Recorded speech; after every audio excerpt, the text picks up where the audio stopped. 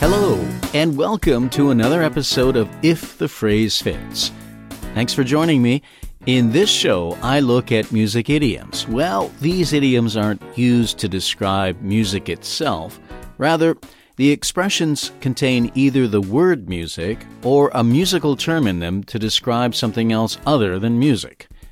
The first one is a famous one. It's face the music. If you face the music, you accept the negative consequences of your actions. A person who breaks the law must face the music when he faces a judge for punishment in court, for example. It doesn't have to be about breaking the law, though.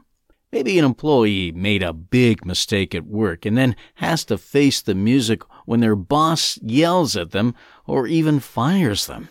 So, when you face the music, it means you don't try to run away from punishment or criticism, or you can't. You meet it head on. Often it's because you have no other choice. Facing the music isn't pleasant. It often hurts.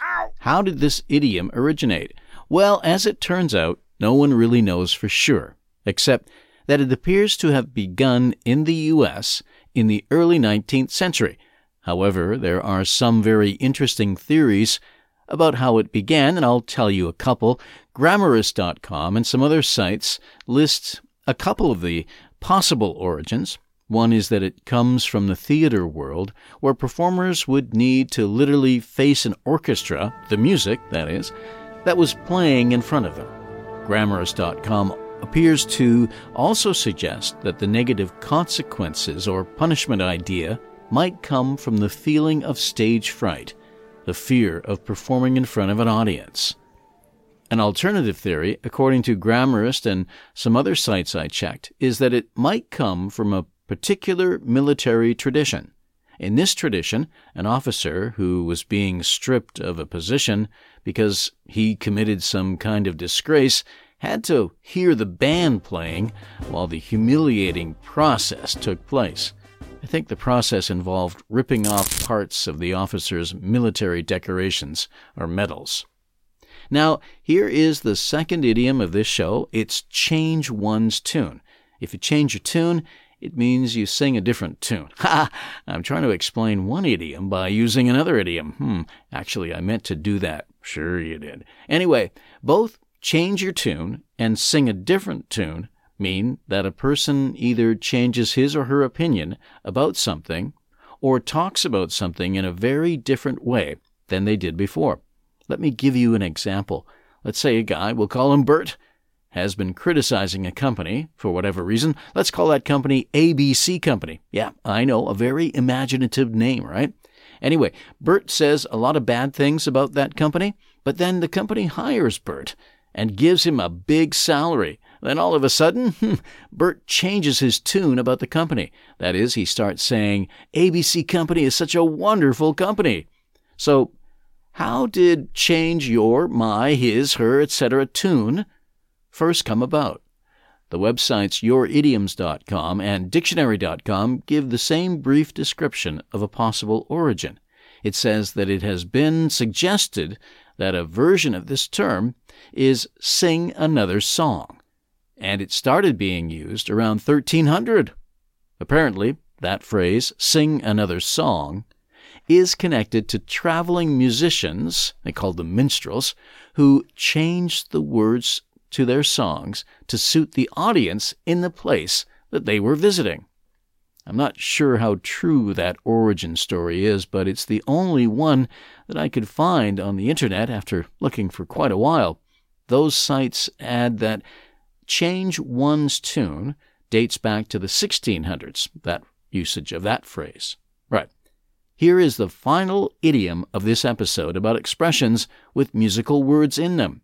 This one is strike a chord.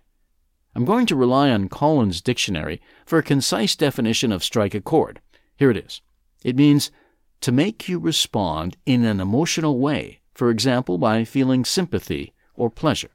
Basically, if something strikes a chord with you, you can relate to it strongly because it makes you feel or remember something very powerful. A song about a breakup or the death of a loved one would strike a chord in people who have experienced those sad things. Or a movie, right? Movie could strike a chord with you. according to the website usdictionary.com, or is that Us Dictionary? I'm going to go with US because they have an American flag on the top of their website. Anyway, that website says strike a chord is believed to have come from the literal use of actually playing a chord, that is, a few notes played together, on a musical instrument. Yeah, that makes a lot of sense. USDictionary.com adds that the phrase can be traced to 1694 to mean playing an instrument. It adds that the idiomatic meaning of the phrase, to cause an emotional response in someone, started in the early 1800s. Time now to review. The first idiom I examined was face the music, meaning to accept a punishment or other negative consequence because you did something bad or made a mistake. Something like that. No one really knows where it originated from, but it might have come from either the theater world or the military. Then I looked at change one's tune, an expression that means to change your opinion on something or talk very differently about it than you did in the past. And finally, I talked about strike a chord, which means that something causes you to feel a powerful emotion or remember something deeply. In other words, you can really relate to it. Thanks for listening. Thanks also to Zapsplat.com for the music and sound effects.